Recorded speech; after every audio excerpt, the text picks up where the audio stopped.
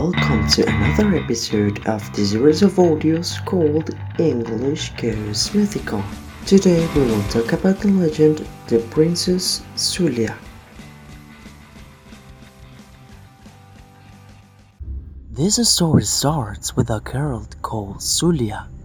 His father was a chief of one of the tribes located over the Sulaskija shores.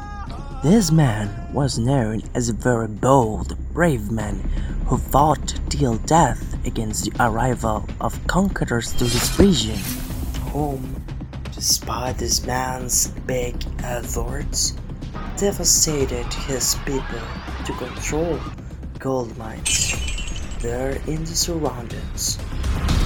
Sulia, her daughter, however, could survive. She, just as brave as his father, escaped from the attack and succeeded in joining strengths with other tribes, creating therefore a big army of more than 2,000 men.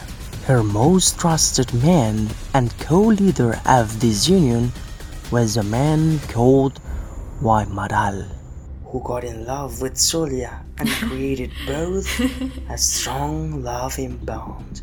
They both defeated the conquerors who ran away. However, when they came back with reinforcements, they killed Sulia and his beloved, whom, just as the previous chief of the tribes, fought conquerors till the end to defend their people. In honor to this brave woman, many towns, regions, and rivers have been baptized with her name.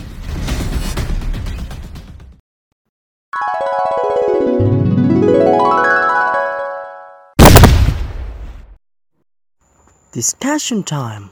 Please pay attention, listen, and answer the following questions about the legend of the Princess Sulia. First, what do you think of Sulia's attitude to the conquerors? Second, do you believe that it was fair for indigenous communities to be massacred for their land? Third, how would you have acted if you were the leader of the conquerors? Okay, that was all for today's activity. Thank you very much for listening. We hope you have enjoyed it and learned a lot in the meantime.